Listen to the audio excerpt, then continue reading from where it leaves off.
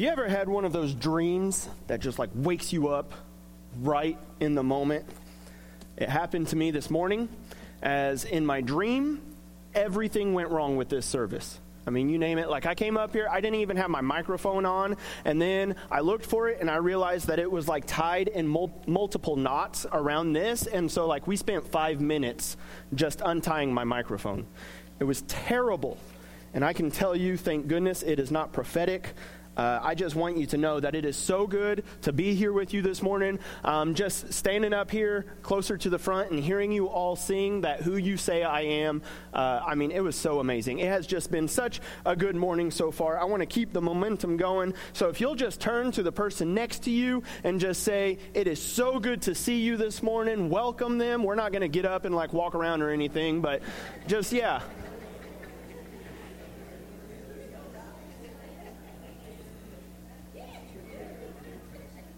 I mean, this is such a good place to be with everybody this morning.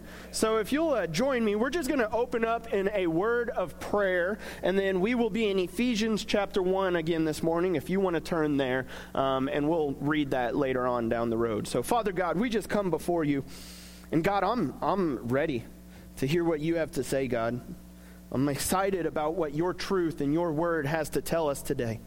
And God, I pray that whatever this world is trying to throw at us to try and lure us away from hearing your word, try and tell us that, you know, God, is maybe for somebody else, not for us, or whatever tactic the enemy is doing. God, just place your hedge of protection around us. Let your Holy Spirit just enter into our hearts. May we open ourselves up to receiving your word. And God, may it be your word that is spoken. We need you this morning, God. Just be here in this time. And it's in the name of Jesus that we pray this. Amen. So there's an old insult on the playground growing up. Maybe you remember it. Somebody throws some kind of, for you millennials, they throw shade. If you were in Sunday evening as well, you now know what that term means. But if somebody says an insult to you, the common response is, sticks and stones may break my bones, but words can never hurt me. And it's a really cool thing to say, really tough mentality that, yeah, go ahead, keep saying what you want. Your words can never hurt me.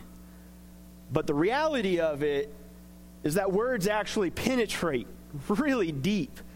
And whereas, you know, somebody might slug you, give you a black eye, and that's going to heal, what we actually do is we carry the wounds of insults. We carry the wounds of lies that maybe family or dear friends or even enemies have said to us. And we allow those things to penetrate into us. And the sad thing is that we start to define our life on that for a lot of people. Lies that we believe that we've been told in our life at some point. Maybe some common ones that we've heard are, you will never amount to anything. Why try? Because you're never going to succeed. You should just give up now. You're never going to amount to anything. Maybe another one is, if you are so scared of failing, you believe the lie that if you fail at anything, that makes you a failure. And you will forever be defined as a failure. And so therefore you believe that lie, so you're never going to step out of your comfort zone. You're never going to push your limit. You're never going to, as Abby said, even in the spiritual realm, you're never going to take that step of faith on the water and follow where God is calling you because you're too scared of failing.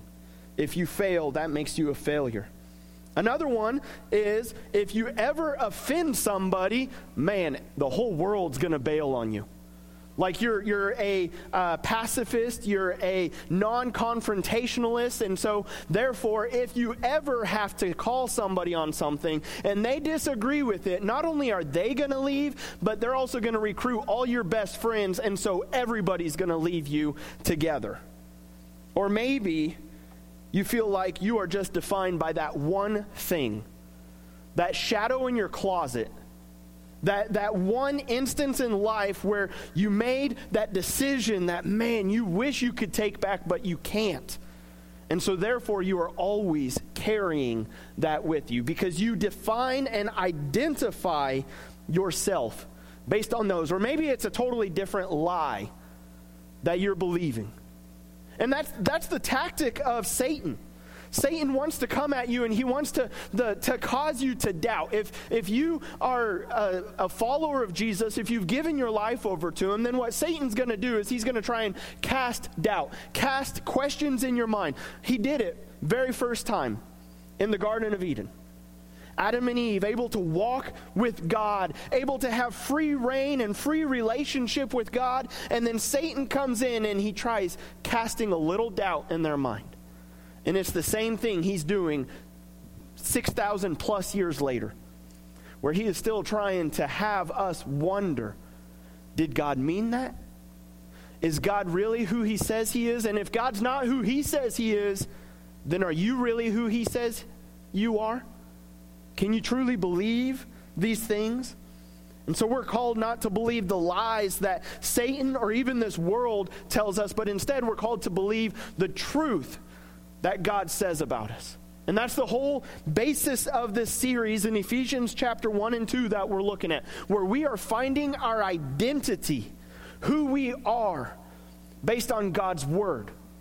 And it's not because of anything we've done, but it's because of who God is. And so we're going to be in Ephesians chapter 1, and we're going to read 3 short verses, starting in verse 3 and going through verse 6. So if you'll stand as we read our passage this morning. Paul says, "Blessed be the God and Father of our Lord Jesus Christ, who has blessed us in Christ with every spiritual blessing in the heavenly places, even as he chose us in him before the foundation of the world, that we should be holy and blameless before him. In love, he predestined us for adoption to himself as sons through Jesus Christ, according to the purpose of his will, to the praise of his glorious grace, with which he has blessed us in the beloved." Thank you. You may be seated. And so Paul's writing this letter to the Ephesian church. They're not Jewish. They're Gentiles, which is what we would all be identified as. If you were not a Jew, if you were not an Israelite by birth, then you were what is considered a Gentile. And the thing is about Gentiles is we are not children of God. Like God, I'll clarify that later on. But God chose the Israelites. God chose Abraham, and God told Abraham, from you is going to come a seed, and from you is going to come a nation, and that nation became Israel. They are God's chosen people. But then, through Jesus and through the rejection of the Jews, Romans chapter 9 talks about this, God engrafted Gentiles. He brought in non-Jews to be a part of his family through adoption. And so what Paul tells us there in verse 5 is, in love, he predestined us Gentiles for adoption to himself as sons. And so the truth, the identity that we get to walk in now is that we are children of God through adoption. And we're going to look at 3 things as to what this means now that we are children of God. Whenever we get adopted in, which comes in through faith in Christ, through the sacrifice of his blood, that's how we are adopted in, it changes our relationship with God. It changes our status with God, and then lastly, it changes our inheritance. And so, first off, our relationship has changed with God. So whenever we're adopted in, we see God no longer as a judge, but as a father, because we're now children of God. And the basis on that is, imagine how you relate to a judge. Say you get a speeding ticket. I hear they happen. Say you get a speeding ticket and you have to appear before a judge. How are you going to be acting? Kind of like you're worried. Because it's like, man, I don't know how this judge is going to respond to this. I don't know the penalty that the judge is going to give me. I don't know what's going to happen to me. If you're a pessimist like me, where it's like, he might throw me in jail. I only broke the law a little bit, but I might still go to jail for this. Like worst case scenario. And that's how you see judges. It's like, man, I don't know what happened, but I don't know what's going to be the result of this. I broke the law. What's going to happen? But how do you get to approach a loving father?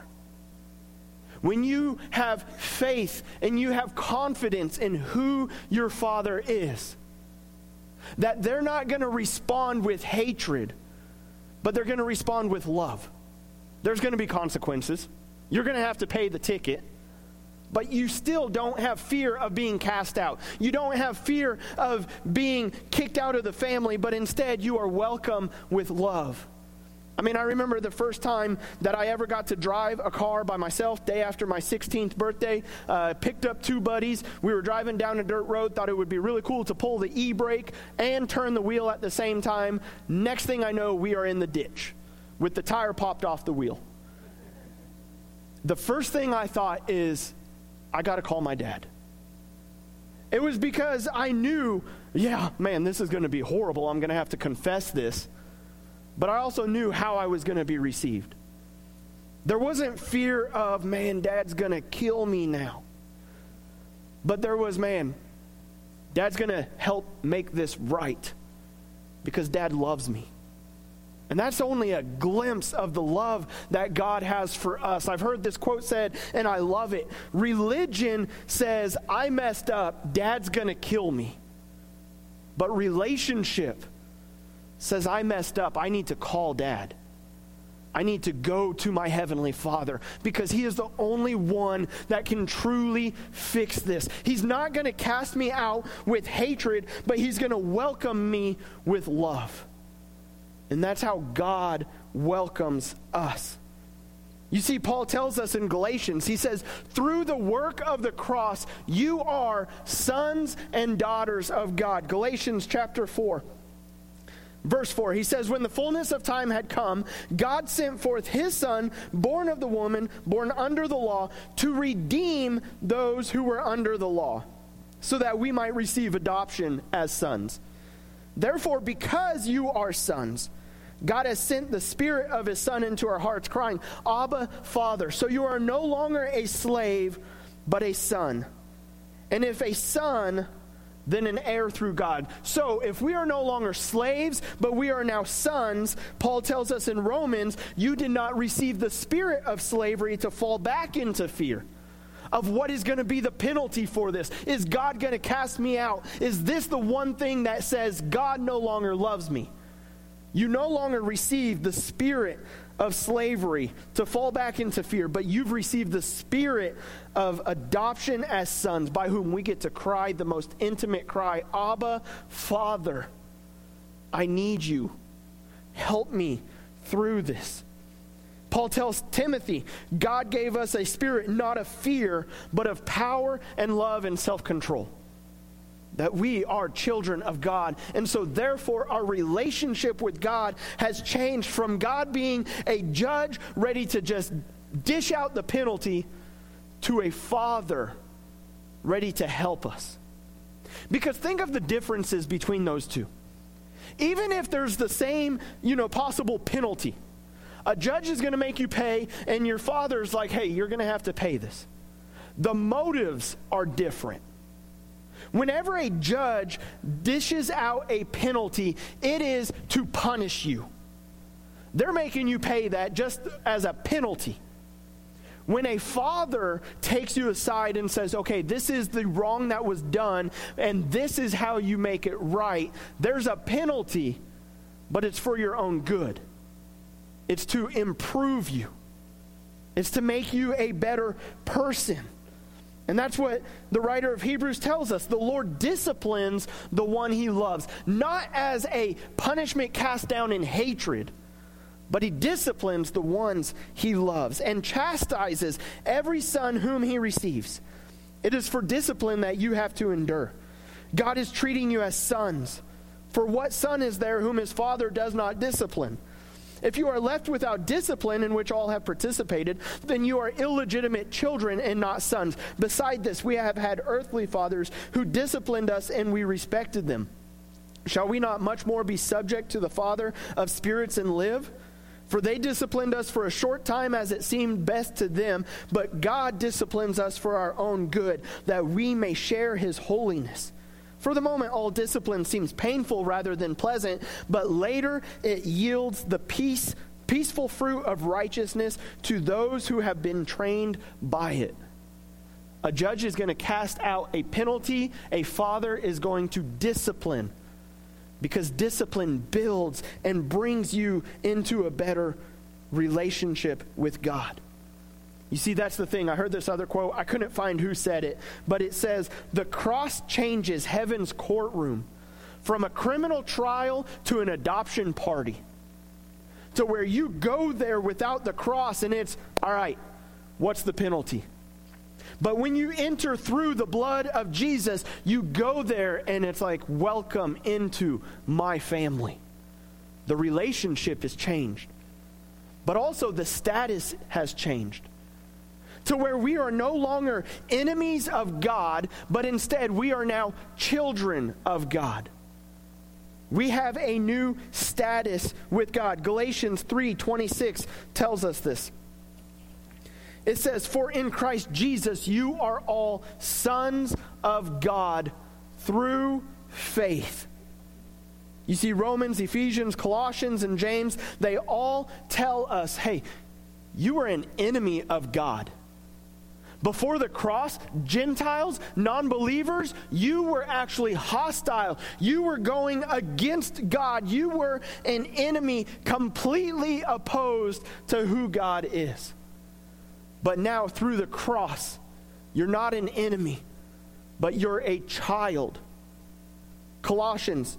Romans chapter 5 tells us this. For while we were still weak, at the right time Christ died for the ungodly. One will scarcely die for a righteous person, though perhaps for a good person one would dare even to die. But God shows his love for us in that while we were still sinners, Christ died for us. Verse 10, if while we were enemies, we were reconciled to God by the death of his Son, much more, now that we are reconciled, we are his children, shall we be saved by his life. Ephesians chapter 2 says, you were dead in the trespasses and sins in which you once walked. You followed the course of this world. You followed the prince of the power of the air, the spirit that is now at work in the sons of disobedience, among whom we all, every single one of us, once lived in the passions of our flesh, carrying out the desires of the body and of the mind. And we were by nature children of wrath like the rest of mankind. Colossians 1:21 says, you were alienated. You were alienated and hostile in mind, doing evil deeds. Before the cross, we were hostile, enemies, opposing God. We were completely against him. James 4 tells us, you adulterous people, do you not know friendship with the world is enmity with God? Therefore, if you wish to be a friend of the world, you make yourself an enemy of God. That's our status before placing faith in Jesus. We were enemies. Not only were we enemies, we were slaves as well. And to be a slave just means it looks good, I'm doing it. I'm going after it. It feels good, I'm going to fulfill that desire. Whatever the body wants, whatever the mind wants, whatever the stomach wants, whatever the eyes want, whatever feels right, I'm going to follow through with that. That's what it means to be a slave. To blindly follow and just, you're giving in to all these desires that lead to death. Romans 6. But thanks be to God, you who once were slaves of sin, you've become obedient from the heart to the standard of teaching to which you were committed. You've been set free from sin, and instead you've become slaves of righteousness. And then he says in verse 19, for just as you once presented your members as slaves to impurity and to lawlessness, leading to more lawlessness, so now present your members as slaves to righteousness, leading to sanctification. 1 Corinthians tells us, do you not know that the unrighteous will not inherit the kingdom of God? Do not be deceived. Neither the sexually immoral, nor idolaters, nor adulterers, nor men who practice homosexuality, nor thieves, nor greedy, nor drunkards, nor revilers, nor swindlers will inherit the kingdom of God. And such were some of you. And such was I before Jesus entered into my life. Galatians 4, formerly, when you did not know God, you were enslaved to those that by nature are not God's. But now that you have come to know God, or rather be known by God, how can you turn back again to the weak and worthless elementary principles of this world, whose slaves you want to be once more?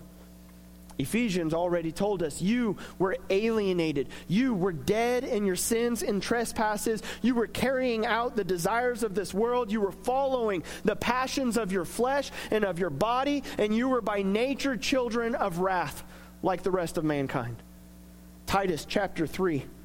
We ourselves were once foolish, disobedient, led astray, slaves to various passions and pleasures, passing our days in malice and envy, hated by others and hating one another. And the thing is, the world wants to throw that at you. Yeah, you're your biggest regret. You're that sin that you wish you never committed. You're that one thing that, man, you wish you could forget, but you can't. And that's what's going to define you for the rest of your life. The world wants to throw that at you. But Jesus, when you place your faith in him, changes your status. In 2 Corinthians 5:17, it says, if anyone is in Christ, he is a new creation. The old is gone and the new has come. So you're no longer what your past says you are. You're a new creation. And as God tells us, you are his child. You have been adopted. It is a status that we have received to be children of God. But with that status comes a relationship. We have direct access to God now. I mean, think about it. Say I wanted to get a hold of the president right now. And so I call a number. I'm going to get a receptionist who is then going to maybe transfer me to somebody else who's not even like they're specialized in my problem or whatever it is. I'm not getting access to the president. Ever, probably. And that's how it used to be with God. You had to go through a priest. You had to go through somebody else. But when you become a child of God, Hebrews tells us we have boldness and confidence to go directly to the throne of grace. Ephesians tells us that through the Spirit of God, we have boldness and access and confidence that we can go to God. Ephesians, for through him we both have access in one Spirit to the Father. That's 2:18. Then chapter 3, it says, this was according to his eternal purpose that he has realized in Christ Jesus our Lord, in whom we have boldness and access with confidence through our faith in him. To where we get direct access to God. There's not some hotline. There's not some call waiting. There is God. I need you in this moment. And he hears you and he responds to you. And he helps you. Even when you're coming with God, I can't believe I did that again. I promised you I would never do that again. I'm sorry I did it again. He hears you. And he doesn't kick you out and saying, yeah, you said you never do it again, but you did. There's the door. But instead, he lovingly embraces you. He hears you and he holds you and he walks with you through it. He might discipline for your good to help you. So we have a new relationship. And through that new relationship, we have a new status, but also we get a new inheritance. Because before, when we're enemies of God, when we are going to a judge who is going to condemn us, we receive death. And not even death, because death makes it seem like it's a one and done thing. We receive dying for eternity. An eternal dying. and eternal damnation. Romans 1:18, the wrath of God is revealed from heaven against all ungodliness and unrighteousness in men, who by their unrighteousness suppress the truth. Then verse 27, he said, men likewise, they gave up natural relations with women, and they were consumed with passion for one another. Men committing shameless acts with men, and receiving in themselves the due penalty for their error. You see, there is a penalty for sin. Romans 6:23, for the wages of sin is death.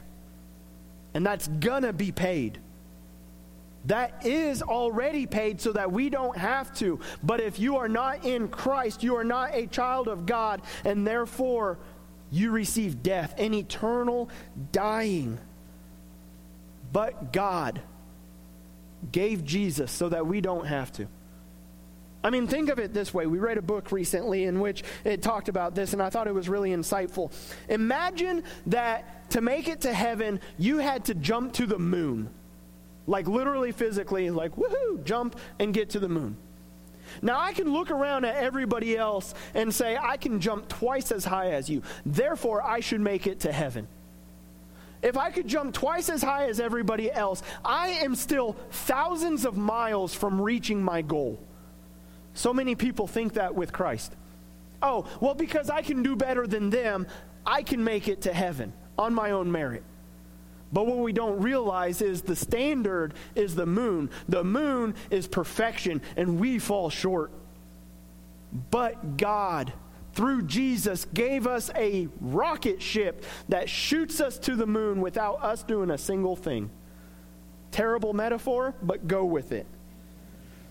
God has done what we could never do. The blood of Jesus is what changes heaven's courtroom from a criminal trial to an adoption party. And when we are adopted in, we receive an eternal inheritance.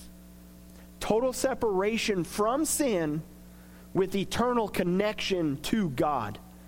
Ephesians 1:14. Verse 13, it starts, in him you also, when you heard the word of truth, the gospel of your salvation, and you believed in him. You placed your faith in him. You were sealed with the promised Holy Spirit, who is the guarantee of our inheritance until we acquire possession of it, to the praise of his glory.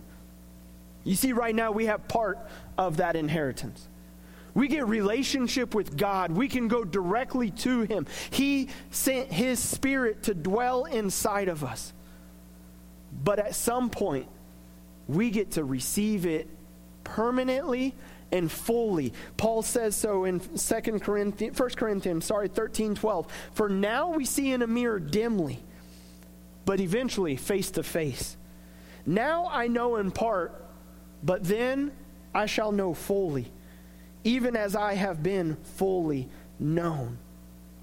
You see, God has adopted us in through Jesus so that we can have a new relationship with him. We can have a new status with him, and we can have a new inheritance.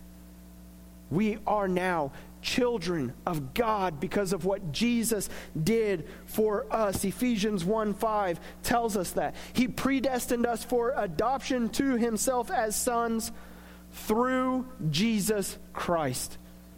There's no other way. Through Jesus Christ. When you heard the gospel of truth and believed in him, that's when you received your inheritance. Placing your faith in Jesus Christ. Jesus says it himself, John 14:6, I am the way and the truth and the life. No man comes to the Father except through me. So I want to leave you with this quote that's kind of been bouncing around in my mind, or this thought that I had, because I feel like it, to me, really resonated on what it means for me to be adopted in. What father would say to their son, hey, I'm going to adopt these people, but I have to kill you. You have to die for that to happen. I love them so much that you're going to die for them. What father does that? But also, what son says, I will give my life for them so that they can come and be a part of our family. Your all-loving God is that kind of Father. Because he also knew that death was not the end for Jesus. It was only the beginning. It was the beginning of victory over hell, victory over sin, and victory over death itself.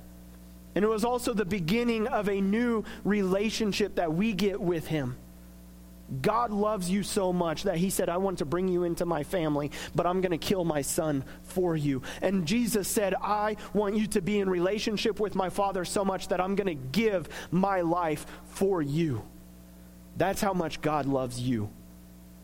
That and through that only are you able to say you are a child of God. Only through the blood of Jesus. And so we're calling an audible here. We're singing a different song to close this service out. It's one that we already sang today. It is Who You Say I Am. Because I want us to leave here with that promise. Because the world is going to try and tell you, no, you're not a child of God. You're an adulterer. You're a fornicator. You're an addict.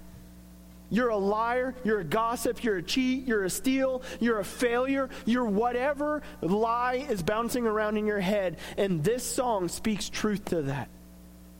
It's who Jesus says you are.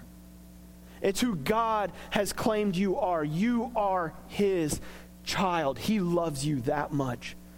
For God so loved the world that he gave his only son, that if you believe in him, you will not perish, but you will have eternal life. You will be a child of God. If you'll stand as we sing.